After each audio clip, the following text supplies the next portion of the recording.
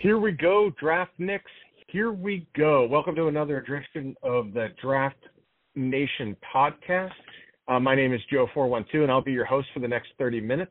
Before we begin tonight, we want to thank our sponsors in Caliente's Pizza and Draft House, home of the world's best pizza. Check them out if you haven't already at worldsbestpizza.com. And for those of you who have not listened to our show before, Draft Nation is an e-magazine that is hyper-focused on all four major sports drafts. So we cover all aspects of player scouting, mock drafts, free agencies, salary cap provisions, and, of course, the needs of your favorite teams. So that's the kind of stuff you're going to hear from us. That's the kind of stuff you're going to read from us. And with me tonight, we have a very special guest. We have Leo Haggerty of Amped Up Sports in Tampa. Leo is a scout like me, and we're going to talk about all four sports tonight. So, Leo, welcome to Draft Nation. Are you ready to go on the clock? I am ready. Start the clock, and thanks for having me on. My pleasure. Well, before we get started, tell the listeners a little bit about you and how they can find you in Amped Up Sports. Well, you go onto Facebook and look for Amped Up Sports. I do a Leo's Daily Memo every day. Today's dealt with Roger Goodell and how he needs to convince the owners to stop charging full price for those exhibition games. Oh, they call them playoff games, but it's terrible football. If you want to charge full price, donate it to charity. That's my Leo's Daily Memo. Book it, Dano.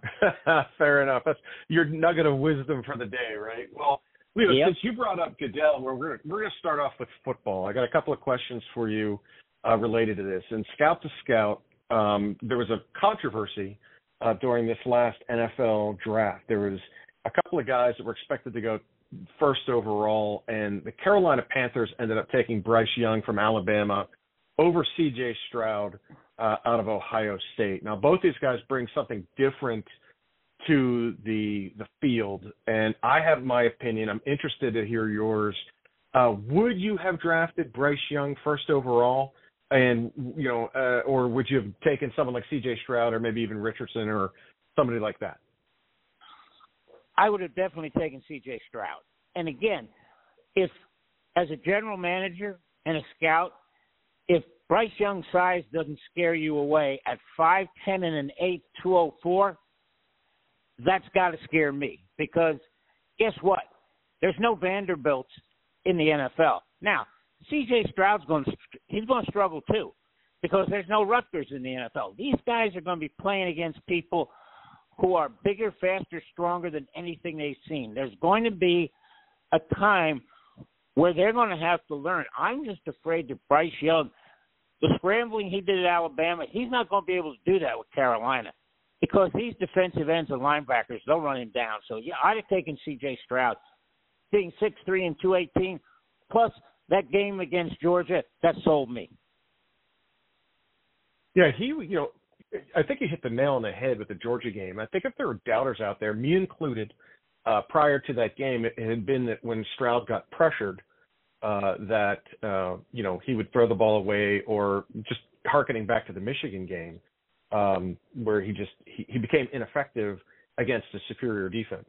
But I think you hit the nail on the head there. I mean, he proved to everybody he's a gamer. He's got the size to play in the NFL, and you're right. I mean, I think the knock on Young is and will always be his size. Now, I know he can't control that, but NFL teams can. And the Carolina Panthers gave a heck of a lot to go up and get a guy that has a risk profile that you can't control. It's different when you need someone to have reps, or it's different when you need someone to see defenses or a speed of a game. And I'm not taking anything away from Young. I mean, the guy has a high football IQ. He did really well at Alabama, but he's not a scrambler. He scrambled enough at Alabama, and he's small, and that's going to catch up to him in this league where you've got guys that are going to run faster at defensive end that he saw in some cases at linebacker in the NCAA level. I think that's a real issue for him, and his size. I don't know what kind of beating he's going to take. Where Stroud, Levis, Richardson, those guys are built kind of like like Roethlisberger was, and they could take a beating. Or Cam Newton. And I don't know how long, Bryce Young is going to last there. But, getting on to my next question, I know that we talked about quarterbacks here for a second, but one of these strange phenomena, something we've been seeing over the last couple of years, is NFL teams just going away from generically going away from running backs. And I know in this past year, we saw 2 running backs taken in the first round. Obviously, Bijan Robinson was the cream of the crop, the best of the bunch. He ends up in Atlanta. And then Detroit surprised everybody by taking Jahmyr Gibbs as high as they did. I think 12th or 13th overall, if memory serves me correctly. And he's a weapon. There's no doubt the guy can play ball. But in the past several years, and even in this offseason, we've seen, arguments with Dalvin Cook's contract and, Saquon Barkley's contract and Ezekiel Elliott's contract the last couple of years. Why are teams shying away from running backs in the first round? You know what, Joe? I'm going to blame this on the West Coast offense.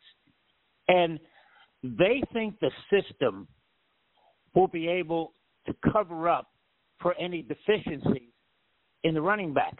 And again, another thing we need to understand is that it's no longer a running back in the NFL. With the game going so far to the passing game, you got to be a catching back. You got to be a blocking back. If you can't catch the ball out of the backfield or you can't block, you become a 1 and 2 down player. The 3 down, every down players, they got to be able to run, block, and catch. And again, the West Coast offense thinks that they can plug in a 2nd, 3rd, and 4th round pick. Now, I'll tell you what, I think Bijan Robinson is going to prove everybody wrong. He stays healthy. He's a great pick in the first round. He's got all the tools. He's got the mentality. That's what you're looking for in the running back. But again, teams are just shying away from that because they'd rather put their money in a quarterback and a number 1 or number 2 wide receiver. So running back goes down the line. And again, Joe, remember, what's a quarterback looking for? He's looking for a great running back. He's looking for a great offensive line, and he's looking for a great tight end. That's what you're looking for. And it doesn't say running back. It says running game. That's the key. That's a really great point. I'll even add to it. I mean, I think, Bijan Robinson, you hit the nail on the head. The guy is elite. And if he stays healthy, he's got size, speed, all functions of the game. That's the kind of guy that you want. And I think the nearest back to him that we saw recently might have been Barkley, but I would almost go back to Ezekiel Elliott in his prime. I mean, that's the kind of guy that the Atlanta Falcons got. And let's face it, I mean, they had a guy like Tyler Algier last year really do well. They didn't have to reach for a running back, and instead they took the best guy off their board with Bijan Robinson. And I'll say the same thing for Dan Campbell. He risked a lot in Detroit by picking a guy that high who he could have traded back and gotten the same guy for. He just knew who he wanted, and he got Jahmyr Gibbs. And to your point, that's exactly what Jahmyr Gibbs does. He's going to run between the tackles every now and then. He's not a 20-carry guy. He's not going to be a Henry or a Najee Harris. That's not what he does. What he does is he'll catch the ball in the flat. He'll be in pass pro and protect the quarterback.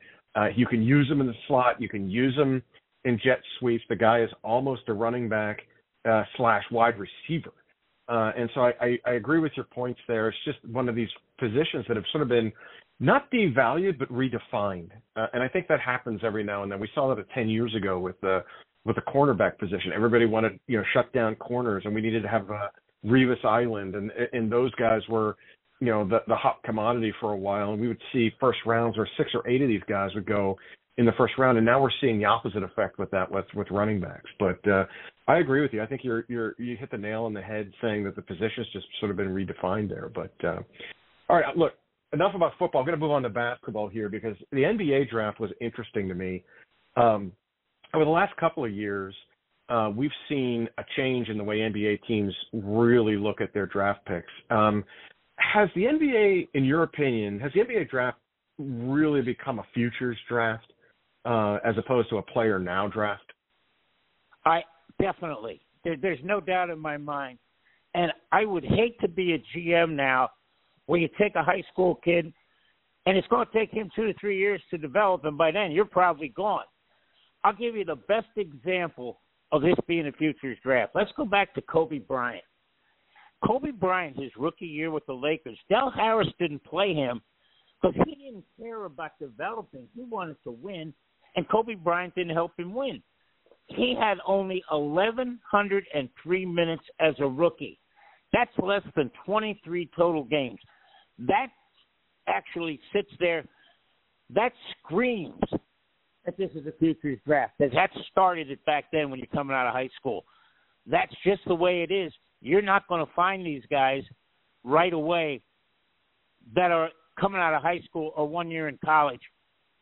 A lot of them aren't ready. It's going to take them another year or two, maybe 3 years, especially the high school guys. I want to see what the kid from France does, because all of a sudden now you're going to be playing 82 games.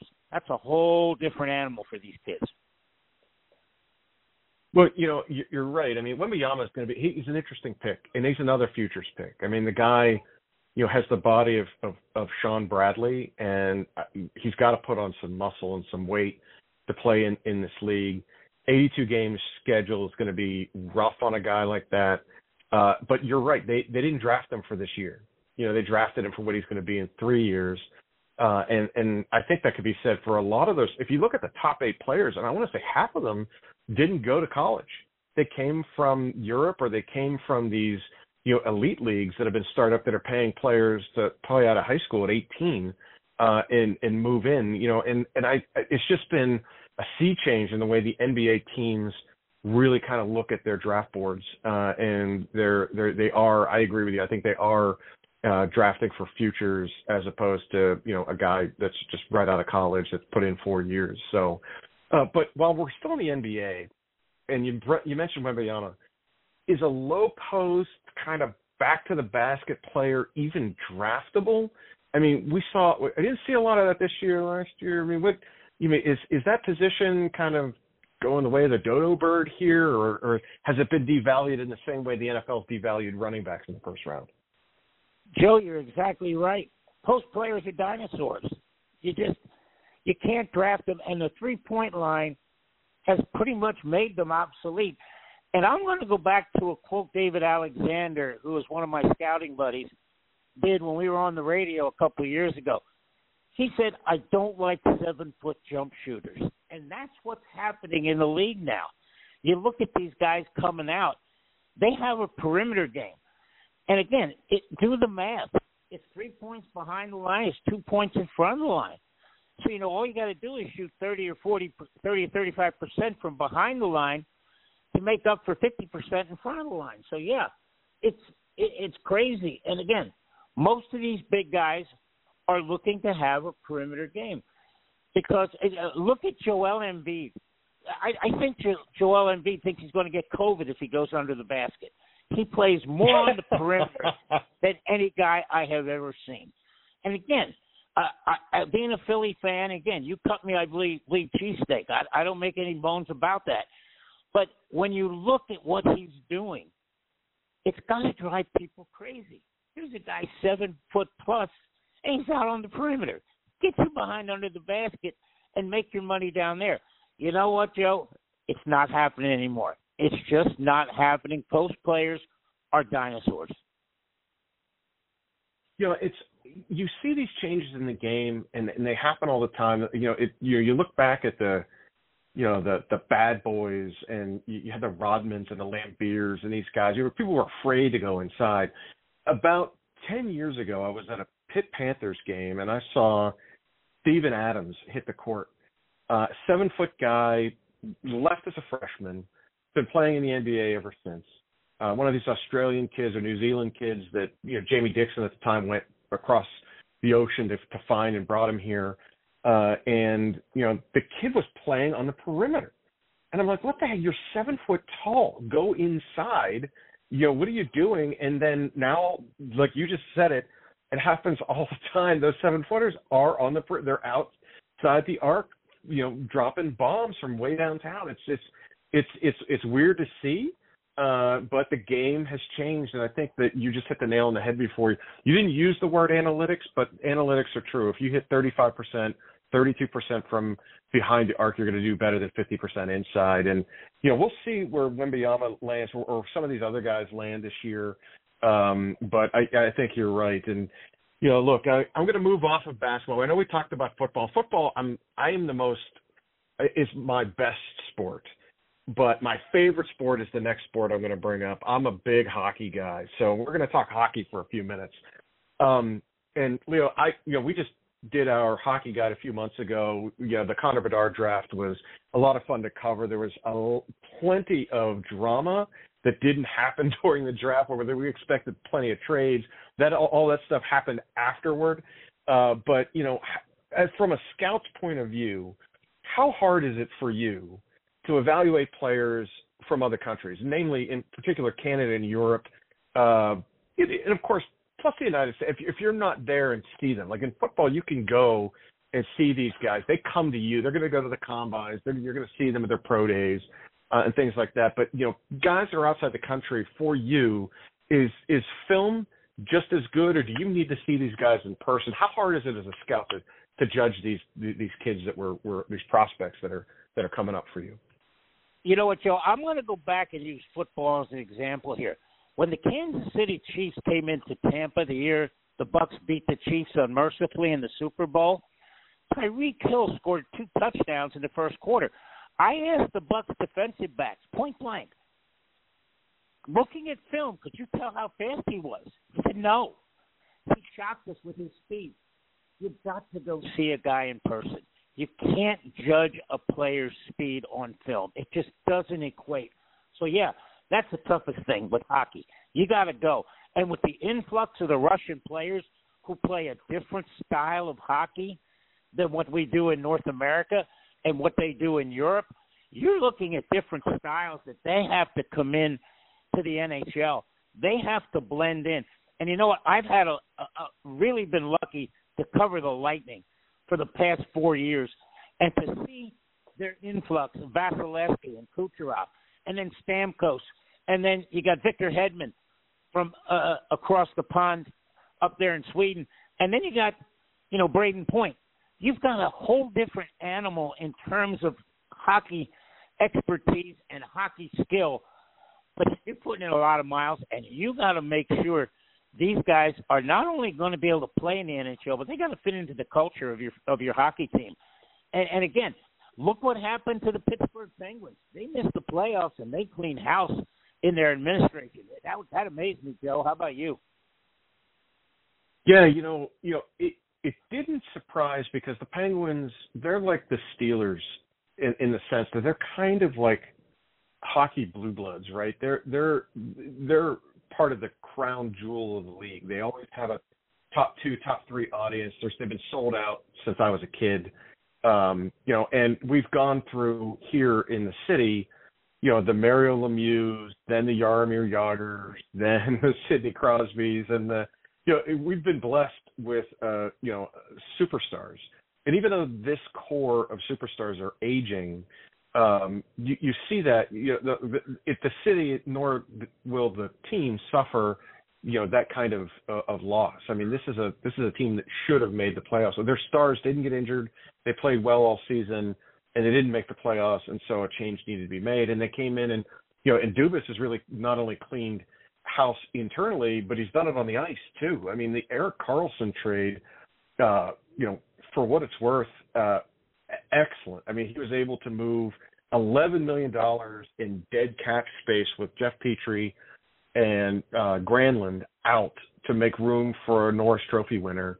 And that's the kind of player that the city will embrace here. So, but getting back to your original point, you're right. On scouting some of these players, I think in this last draft, we saw a lot of teams shying away from these Russian players because of the Ukrainian war.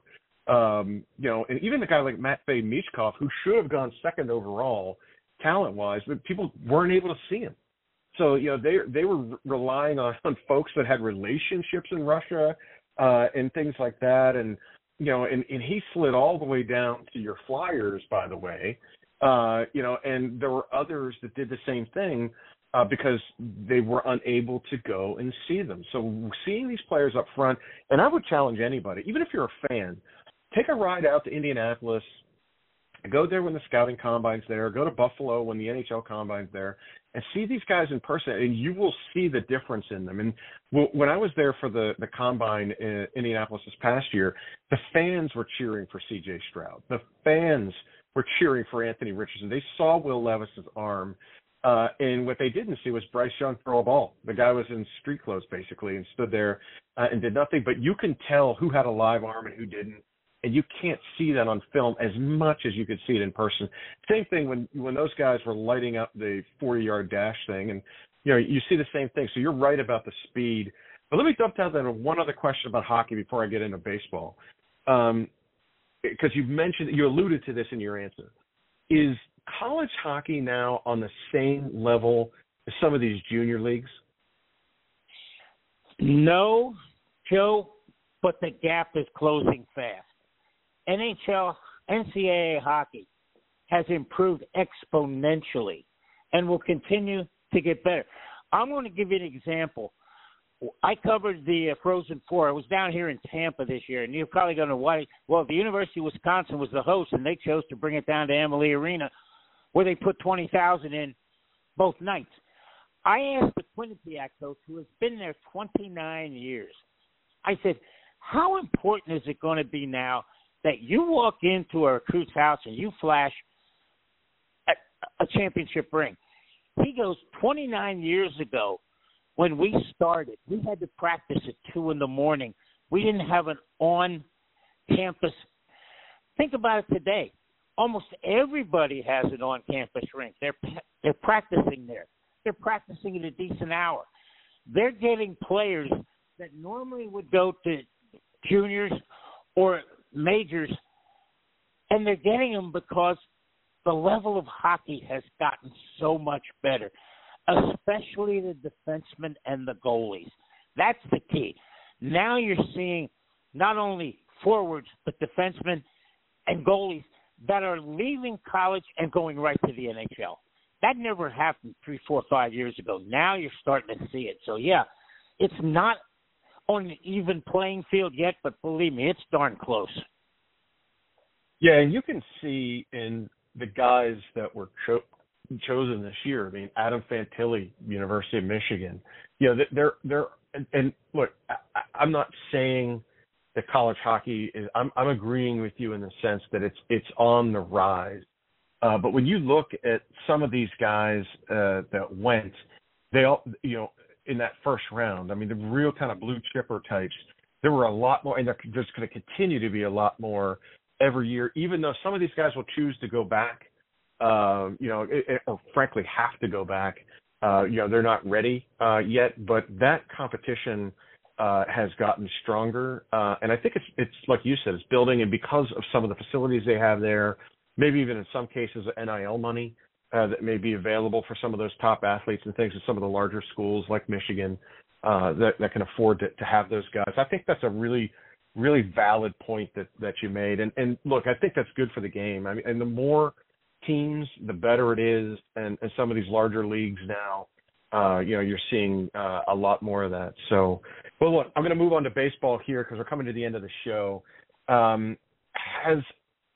In baseball, has the college game passed up the minors in terms of producing talent? We saw a number 1 and number 2 pick this year come from LSU. We saw, Langford, coming out of Florida in the top 5. Is that where we're going here? Is the college game going further than the minors in producing that talent? Yeah, and it's another area where the gap is closing, and it's closing fast. I would compare the NCAA to AA minors right now, simply because colleges are playing between 60 and 70 games.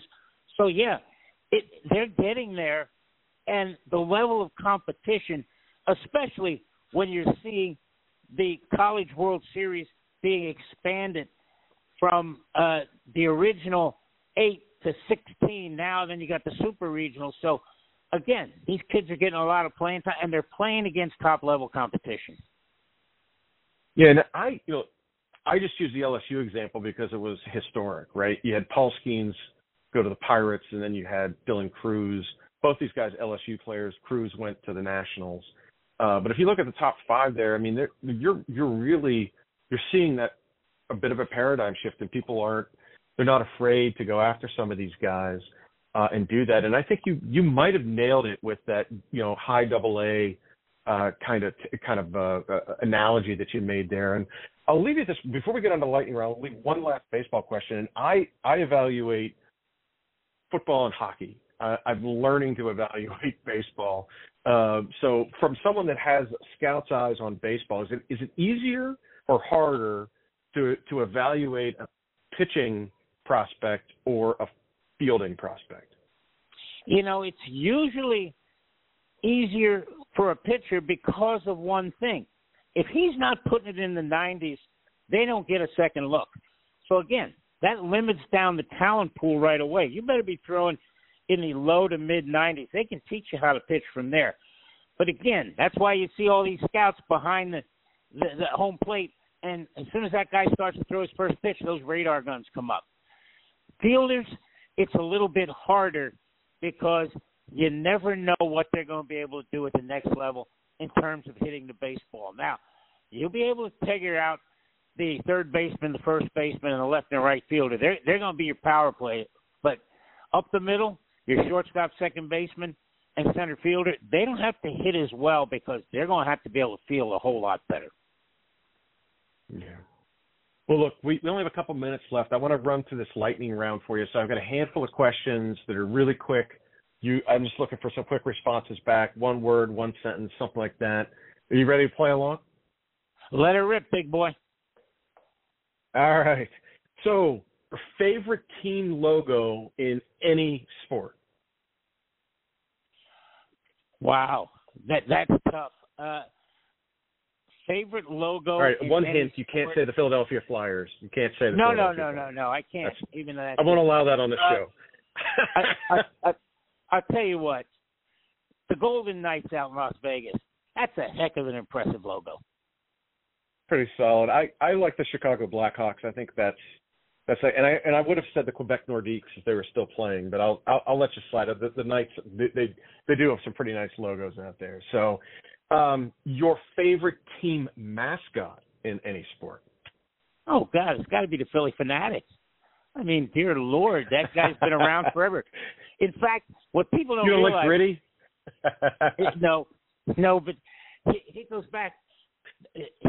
The guy who did it originally, his dad was the old football coach at the University of Delaware. That's amazing when you look at it. But the Fanatic, that's the top for me. Again, if the San Diego Chicken was still around, it'd be a toss-up. All right. One more question. I'm going to throw it at you. Your favorite nickname for any player in any sport? Wow. That's favorite nickname. Oh, boy. I'll give you mine. The Splendid Splinter. I don't know. I mean, that is literally not, if I was talking football, I would have said prime time. Deion Sanders is my favorite player of all time, so I would have said prime time. But the Splendid Splinter, it just kind of rolls off your tongue, that alliteration, and the reference is just so solid. But what do you think? Yeah. What's your favorite favorite nickname? I'm going to get charged out of your producer, Mark Mancini, because I'm going to go to wrestling. The American Dream, Dusty Rhodes, or the American Nightmare, Dustin Rhodes. Either one. Hey, Mark, what do you think? Oh, my goodness. You took it. That one. That's a deep cut right there. When you went American Dream, Dusty Rhodes, baby. I just remember that from the '80s, man. I was a kid. Holy cow! I know the American Nightmare. That's a fun one with his son and the push he's had through the WWE and stuff like that too. So, well, look, Leo, we only have about 30 seconds left. Tell everybody where they can find you, and thank you again for being letting me put you on the clock. I'm going to let you off the clock here, but let everybody know how they can find you one last time. Okay, go to Facebook, go to Amped Up Sports, AMPED, UP Sports, and you can pick up my Leo's Daily Memo. We're covering USF football because it's almost time for college football. So, again, Joe, it's a pleasure being on, and let's do it again. Will do, sir. I'll let you know as soon as I get. I'm going to have your friend David Alexander on here soon. Big thanks to our guest, Leo Haggerty of Amped Up Sports, and again to our sponsor, Caliente's Pizza and Draft House. Check them out at worldsbestpizza.com. Remember, while Draft Nation may be off the air, we are always on the clock for you. Thanks again, Leo.